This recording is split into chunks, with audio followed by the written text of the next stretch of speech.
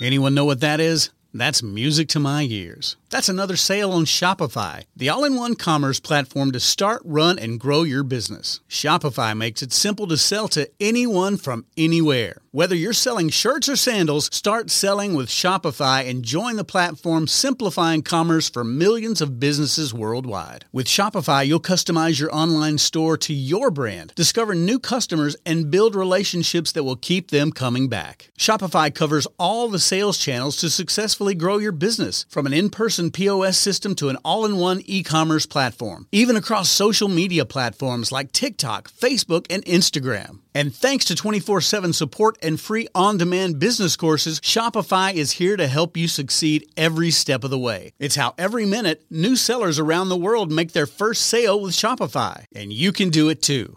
I love how Shopify makes it simple for anyone to sell their products anywhere. Whether they're ebooks or earrings, Shopify simplifies starting and running your own successful business. When you're ready to take your idea to the world, do it with Shopify, the commerce platform powering millions of businesses down the street and around the globe. Now it's your turn to try Shopify for free and start selling anywhere. So sign up for a free trial at shopify.com/C-Suite, all lowercase on C-Suite. Go to shopify.com/C-Suite, all lowercase on C-Suite to start selling online today. Shopify.com/C-Suite.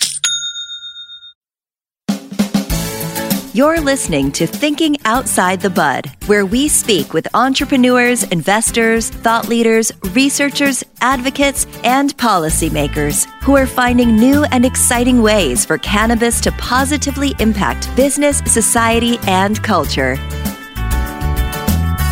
And now, here is your host, business coach, Bruce Eckfeldt.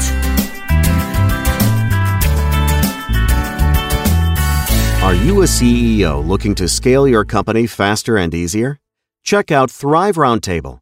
Thrive combines a moderated peer group mastermind, expert one-on-one coaching, access to proven growth tools, and a 24/7 support community. Created by Inc. award-winning CEO and certified scaling up business coach Bruce Eckfeldt, Thrive will help you grow your business more quickly and with less drama. For details on the program, visit eckfeldt.com/thrive. That's ECKFELDT.com/thrive. Welcome, everyone. This is Thinking Outside the Bud. I'm Bruce Eckfeldt. I'm your host. And our guest today is Marie Monmanquet. She is managing partner at MD Numbers. And we're going to talk to her about the work she does in cannabis, her long history in cannabis. She's involved in many different businesses, many different facets.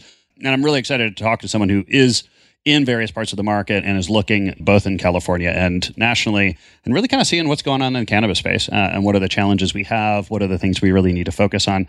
Obviously, there's a lot of challenges in growing industry, but cannabis has some really particular ones. So I'm excited to kind of hear her take and hear what some of these things are. With that, Marie, welcome to the program. Thank you for having me, Bruce. Really excited to be here. Yeah, it's a pleasure. So before we get into everything that's going on today and all the businesses you're running and really give us a little of the background.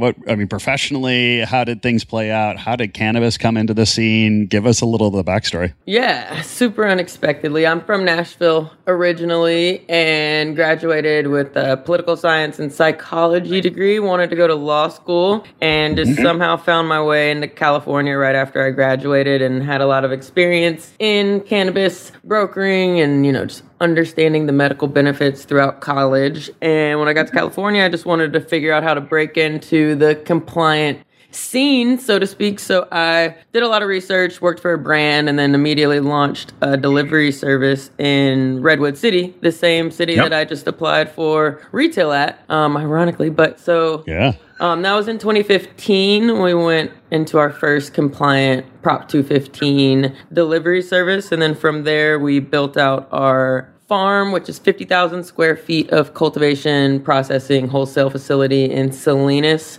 And then our distribution company and consulting company kind of just naturally followed once we built out all that expertise. Yeah, I'm sure. Why was delivery the first domino in your series of businesses here? I think for me, it was I noticed a problem, and I received, let's say, about 15 deliveries from Redwood City Delivery Services back then, and I was only willing to call back one or two. So I just noticed a really big void in that area because once again, it's a dry county for retail. So I had a friend that had a variety of really high grade different strains and high quality. He was just growing a lot of really good indoor flower with a lot of different varietals. So I just decided I should make my own delivery service since I was so disappointed with the deliveries I was getting. But I originally worked for this herbal supplement, which was a capsule company, and this was 2014, 2015, and I realized how hard it was to only sell one item to storefronts. So I was like, if I don't do delivery, then I'll figure out how to get together like a rep group and come in with a catalog of items. So I've always just been interested in like sales, and delivery was also, just considering like the capital intensive nature of cannabis, delivery for sure is one of the easiest things for, you know, a smaller business, smaller entrepreneur to launch in comparison to like our cultivation, you know, we had to raise a lot more money for, or distribution, you need a lot more real estate and those things. So delivery for me, it was like the right way for me to get started because I was only starting with like $20,000 or something. So it was like one of the only ways I could really get started was delivery with my current like capital. Yeah.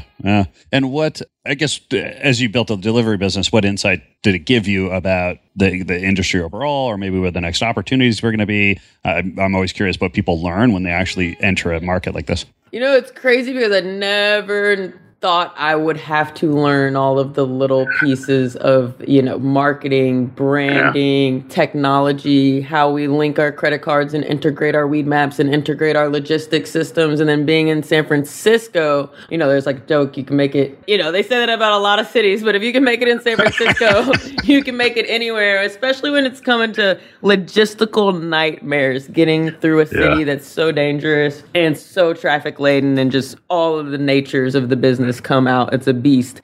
So I really, really, really appreciated starting in delivery because I got to learn every little piece. Like, I know so much about technology and integrations because of the e-commerce aspect of it. So you have to be customer facing digitally, but customer facing as well as like inbound calls. So you piece together a lot of things that you would still have to do if you had a retail, other than seeing customers, you know, face to face physically in that building. But for me, I really appreciated it because I was able to like excel further when it came to cultivation because we understood what customers really wanted and what strains were popular, what price points were popular, and like the needs of the marketplace. And then it really helps for distribution because of the logistics elements and understanding driver training, understanding all the logistical compliance natures of the business, which of course is extremely complicated. And then for me as a buyer, you know, the business of delivery is so involved with every single other piece of the supply chain. And you really, really get to learn almost a little bit about every piece, right? Because you learn about lab testing, even though you're not lab testing. You learn about distribution. You learn about processing. You're looking at, you know, bud structure. You're understanding what price points are going to do well in your retail. But a lot of those things I learned, my brother and I really learned from starting with delivery. And it's interesting because a lot of people start with cultivation, which I would say is a little bit smarter. if you already have the, you know, the supply at some point. But for us, it was a lot better to kind of reverse engineer it because we really learned like what customers wanted, how customers purchased. And we didn't. One thing about cultivators, you know, they have a very strong opinion about their cannabis. And really? Oh, man. I never noticed that. Never, you know, I've never met a cultivator that didn't tell me they didn't grow the best weed. So with us coming not from cultivation, we don't have that nature. We're very humble. We just always want to learn more and grow better and better weed. So as long as we're able to have that reversed focus, which has worked really well for us. And then once we reverse engineered from gaining customers first and then growing for those customers and then growing for other customers and other distributors, it's just kind of grown from there. Yeah. And so I guess where did you go next in the kind of the series of businesses, and I guess why did you make those decisions, and how did that play out operationally? Yeah, so we've definitely dictated 100% of our decisions by the state of California's transition from Prop 215 into Prop 64. I kind of describe it as timing has been the most important factor for my brother and I. We got started pretty much at the nick of time in 2015 to go ahead and roll out the delivery licenses and get a lot of the understandings and connections under our belt to have 2015, 2016, and 2017 in Prop 215. And 2017, we were just so concerned about being able to transition into a legal permit because we were in a dry county again. So the city that we had operated in originally forever was not going to permit. So that was a really big issue for us. And I spent just like, it was funny. It was like 2017, I really wanted to be running the business a lot more, but we were really focused on like getting more money for the farm because the farm has always been like a interesting learning process for us, and trying to stay compliant. So 2017 was really just a rush for me to try and find a group that I could piggyback my license or my business onto their license to continue to operate compliantly in starting January 1, 2018. So we did that. We secured a group that we did a partnership with in the interim to become legal and stay legal. But a lot of groups, you could potentially operate in that gray area all of 2018. But what happened in California was your product supply got cut off. So if you were purchasing from, Kiva or Absolute Extracts or one of these large distribution companies, the January 1, they would not sell to you. And my brother and I have just always had like this unbelievable take that, we're not from California. We're from a place that this is still completely illegal. And if they give us the chance to do it legally, we want to do it legally. So we were willing to make every sacrifice that we could to try and make sure that we kept Marie's deliverables legal in that 2017 to 2018 transition time. But it was crazy. I wish that I could say we were focusing on all these other things, but in reality, we were really just trying to find someone to partner with to stay legal and trying to keep our farm above ground at the time and just head down throughout that. Yeah. One of my rules is when you're going through hell, keep going. just press through. Oh yeah, I love that one. It's good. So then, where did things go from there? I mean, obviously, you're involved in many different facets of cannabis these days. How did this unfold? Yeah, so we've been going in a rapid speed almost from our transition in 2017. So we opened up a new delivery service called Cannabis Express. That's the permit that was offered to my brother and I. And we launched that business. We took it from 10 deliveries to about 150 deliveries in less than a year. And then we launched an Orange County office. We launched a Chatsworth office down in Southern California. We built out a Sacramento delivery office from scratch, in a building that was just completely hollow. And we slowly opened up those scenarios. Then we branched out more into focusing on cultivation and vertical integration. So once the delivery was kind of running itself, my brother and I have just, we call it divide and conquer, but he's really focused on the wholesale facility and the farm, and I'm really focused on distribution and advocacy and more of the retail side of life. Got it. Yeah, so we kind of just divide and conquer, and then I kind of say we think big, but we try to keep everything really small. We don't over capitalize a particular project, if we don't see the profit. I think that's one thing about us coming from, the old school cannabis ways of thinking. We think very, very streamlined, very bootstrap, very profitability oriented versus, we try to not go raise money. That's a goal of my brother and I's. One thing we're super proud of is that we've been able to own Marie's Deliverables and MD Farms 100% just ourselves. So we've gone through all sorts of fundraising and all sorts of tragedies and all sorts of hell, and been able to just make sure that we don't have to answer to anyone on our farm.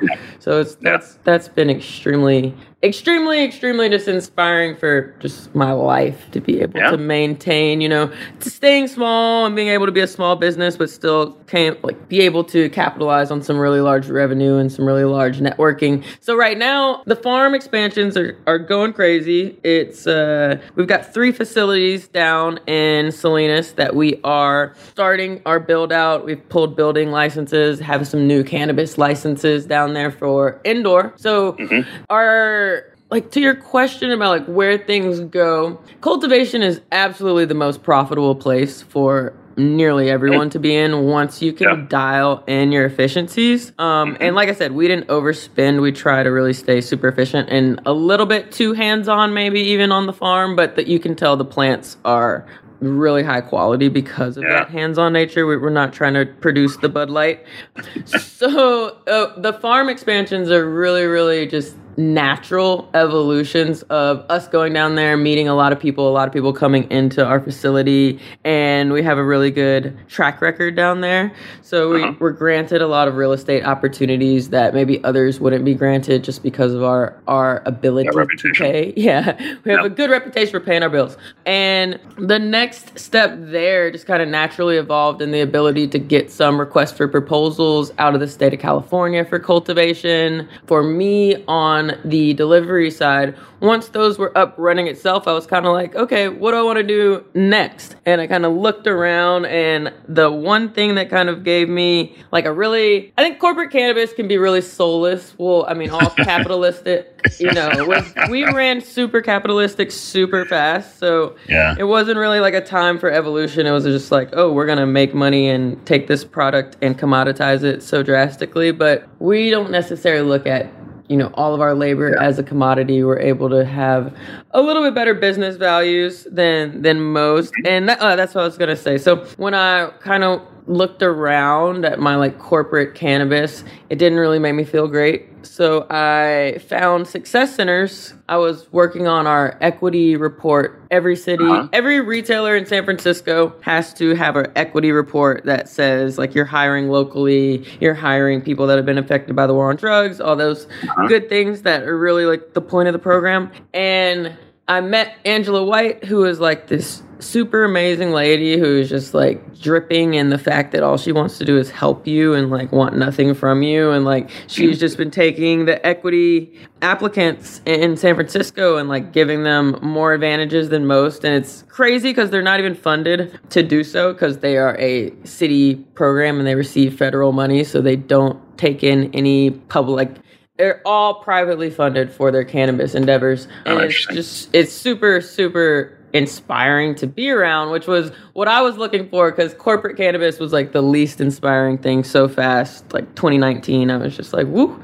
For me, the natural evolution was then to run towards, the things that made me feel good and weren't necessarily the best for my wallet, which is okay at this point because of all these other businesses making me money. And I feel good being able to support the equity community, especially because a lot of them, I can relate to the majority of these people. Been arrested for cannabis before in Nashville, could have had a completely different life. Very lucky and just fortunate to be doing what I'm doing, and I recognize that. So being able to just give back to all the people that have been affected by the war on drugs or want to transition from the legacy market into the compliant market, and just building with those groups of people, it's just been very valuable for me as opposed to those that are just running into cannabis to see Question 1, what is weed? Question 2, how do you make money with weed? I've known so many of those groups. Sometimes it's not in that order. Right. Literally. They say weed is something you can make money on, but the crazy part, Bruce, is when you run the numbers, it's actually not. And a lot of companies, I just explained it, 2017, we were all making a lot of money. We were self-regulated in California. We actually had stiffer regulations in a lot of ways than we do now in California.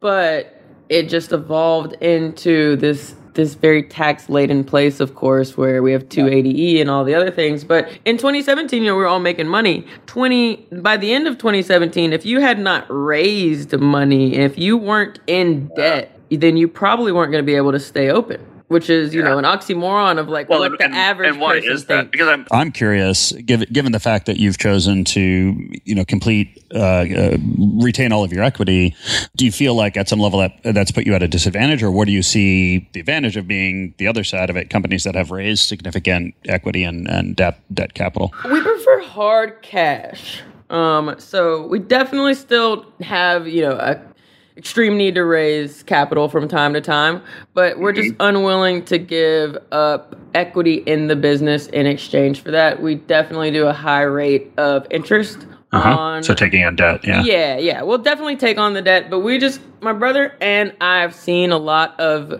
large and small companies partner with the wrong group very easily. And, you know, these people it's like an interview. I mean, it's like a resume. The resume is the best you're ever going to get of these people, right? Exactly. So, I mean, the cannabis is all about a resume, and half the stuff on there, they're really not actually effectively doing, and doing the due diligence on that can be very difficult to prove a lot of these elements, right? It's a lot of smoke and mirrors. So for me, partnerships are like a marriage, and a lot of times in cannabis, like my consulting distribution company, I do work with 2 other women on that business, and I've known them. I knew them for years before we started this business together. They worked for Dosis, they worked for Bloom Farms, they worked for Northern Emeralds. They have extensive sales and marketing experience and all the things that I like. And I knew that we would work well together because we're not greedy people. We're almost a little bit too fair. So because of that same nature, I know that, you know, this opportunity will go well. So it's both, right? Like, if we were able to partner with, you know, a multi-state operator and come in and fund us and just extremely speed up a lot of our expansion opportunities, that would be fabulous in some ways. But we've also seen deals where we've had... Our farm, for instance, is a perfect example of like ways that different contracts have been presented to us that say, hey, all right, we'll give you X amount of funding, and for that funding, we want X amount of guaranteed product. But if you don't meet these product parameters, then our equity grows. So it's almost like, well, we didn't come from cultivation, you know, so there's no way we would be willing to do that because we might have a failed a failed harvest, and we're not willing to give up everything we fought for a failed harvest. Right. And another, like, just with the corporate guys, it seems, you know, naturally, a lot of the people that historically have sold cannabis, you know, the good guys from the bad guys because of the integrity factor and how important it is. When, you know, cannabis transitioned into Prop 64, all that went out the window. And a lot of people like me that thought, you know, a contract meant some sort of integrity went with it were completely wrong. So if I can't trust the contract and I can't trust you because I just met you and I know why you're here, and dead equity is something that I really, really hate. So if you have no operations expertise, you don't bring me any marketing or branding expertise, you're not an ongoing investor that's going to continue to help expand in various ways, then for me, I would much rather have that cold hard cash.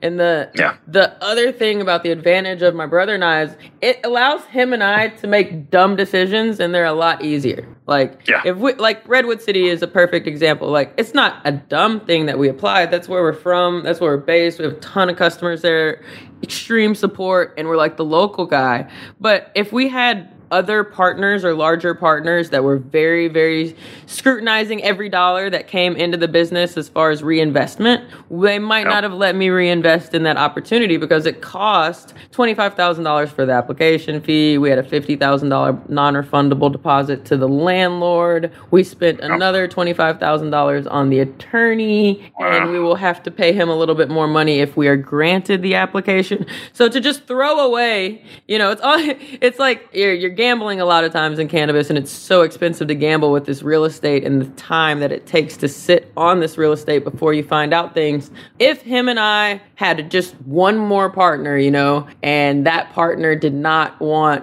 that money to be reinvested in that nature, it could definitely be an issue.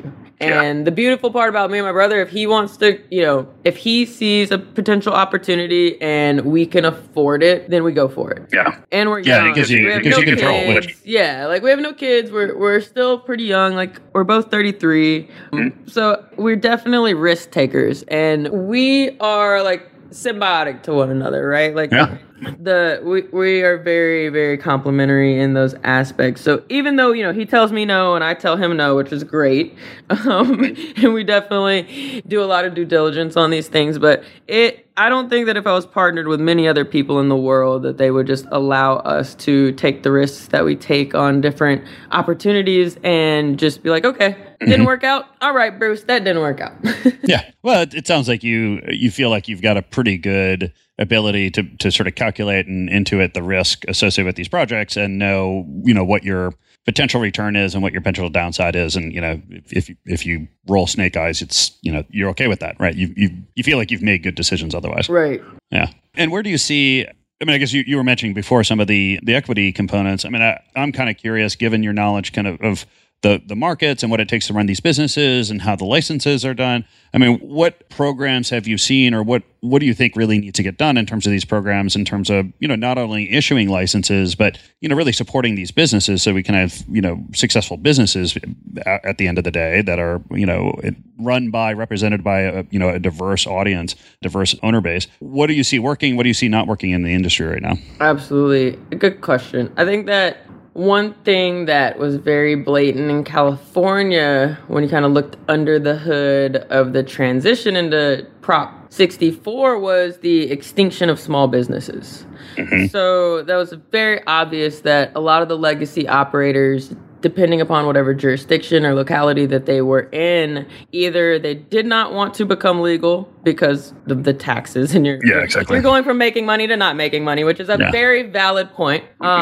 Or you're just are in an area that doesn't permit, whatever the case may be, that you were a small business and you were unable to stay in the industry that you know and love, which is really unfortunate. I kind of think of it like hackers. We value hackers, even though they're coming from something that's probably not, the most legal, but they have a lot of specialized experience. And people didn't really think that way about cannabis. Like, they didn't see the value in the legacy operators. No. They didn't see the value in the small businesses. It just kind of became so policy laden, and the regulatory hoops that you had to jump through and going through planning and fire and electrical and all those things take so much time, and like you've never had to do those things before in a lot of cases, right? So it was a struggle without really any education or any it would have been great if they could have phased in this approach for, hey, what are the things that these operators or small businesses will need? Well, they will need real estate. Okay, let's work with groups to make sure they can secure real estate when we know real estate in San Francisco is extremely expensive, and cannabis real estate especially is extremely expensive. Yeah. So just the basics, we basically created an oxymoron. We're like, we want to give back all of this cannabis money to fight the war on drugs, and we want to offer cannabis businesses to those that have been impacted by the war on drugs, but we're not going to give them any money. So we're like, okay, so how does this work? I kind of joke that they, in San Francisco or just in the Bay Area, the way that it's, actually, LA is another extreme example of this, but they gave this facade to a lot of the verified equity applicants where they made them think that this piece of paper, this verification, was going to allow them to access capital or allow them to access real estate, and it was not at all in that order. And I kind of joke that I'm like, the piece of paper is like a golden ticket, but when you walk to the front door, they want you to have a silver dollar.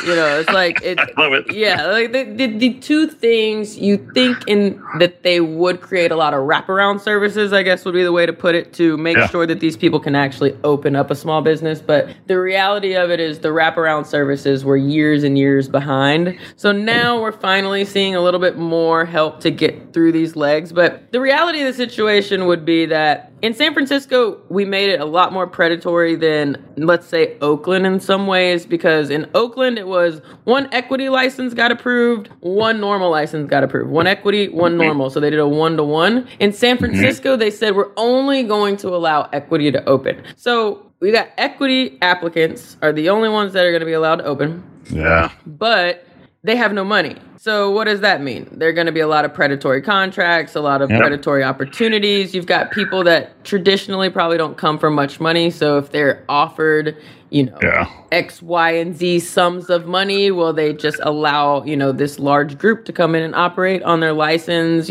from Canada or from the East Coast, or who cares? It doesn't matter. Yeah. They're just very, very ripe for corruption in a lot of ways that wasn't really like the intent of what we set out to do in the licensing. So it's very, very interesting now. Like, we first had a rule where you couldn't sell your equity license for 10 years. And Mayor London Breed about a week ago announced that she was changing that to 5 years. And like, I'm a really, really neutral thinker. I try to be. Yeah.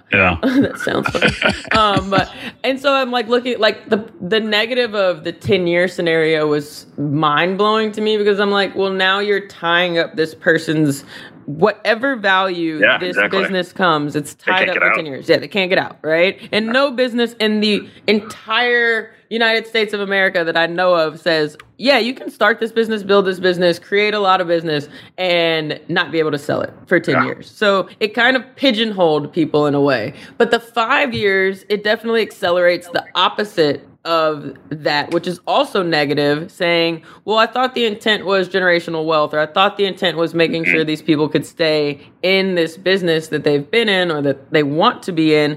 But if it's only a 5-year play now, then what are we really doing, Bruce? Like, it's a lot of, I explain this industry as like a microcosm of a rapid microcosm of like what goes on a large scale in other industries in America. But what happened in cannabis is it's happening so fast that you're seeing just the end of a lot of small businesses. You're seeing monopolized efforts of really corporatized groups that are essentially like your Monsanto. If you think that they care any more about growing high quality cannabis than the average thing on a Walmart meat shelf, you're insane, Yeah. And if you think about America just in our current stance about like, well, it's safer weed, it's lab tested. If you once again, if you walk into Walmart today and you grab every vitamin C off the shelf, please test them and let me know what's in them, because I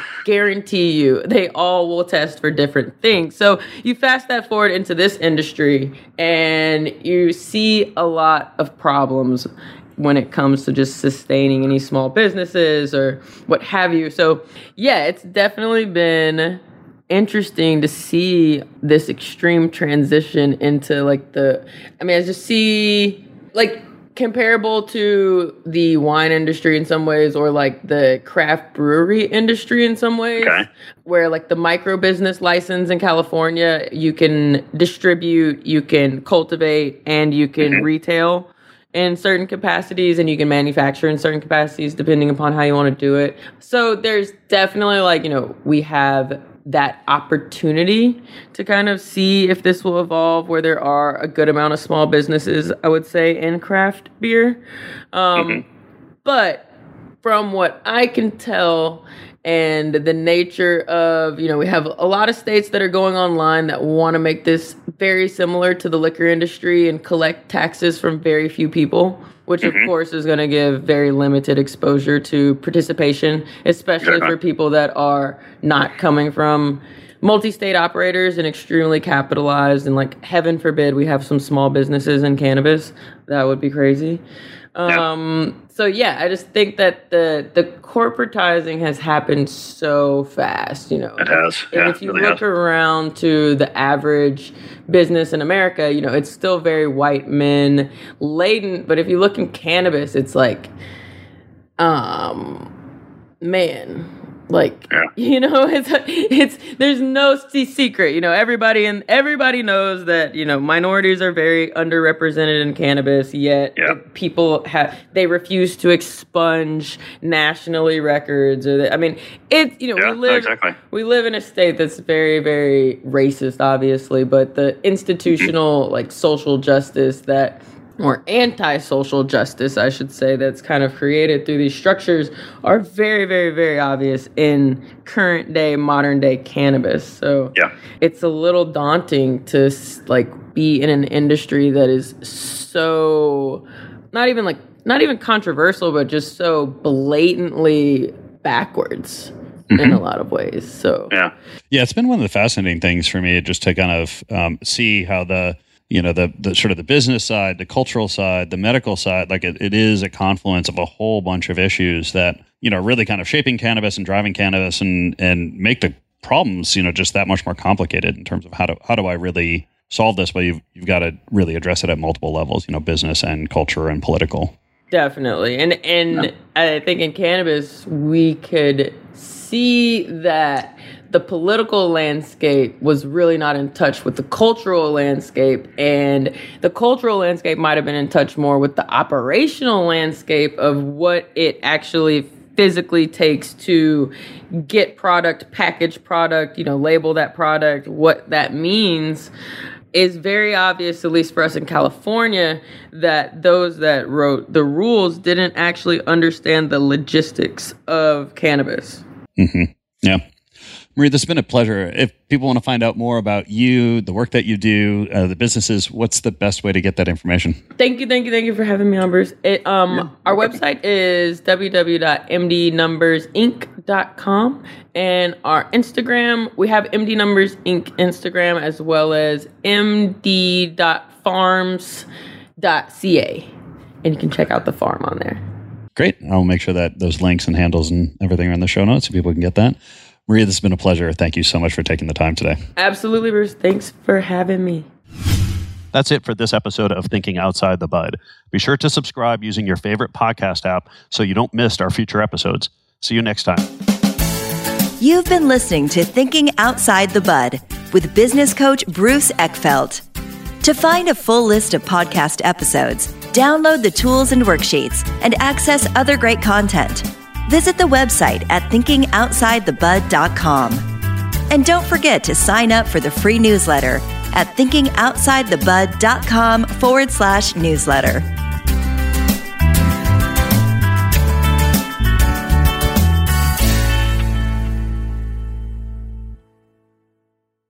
This podcast is a part of the C-Suite Radio Network.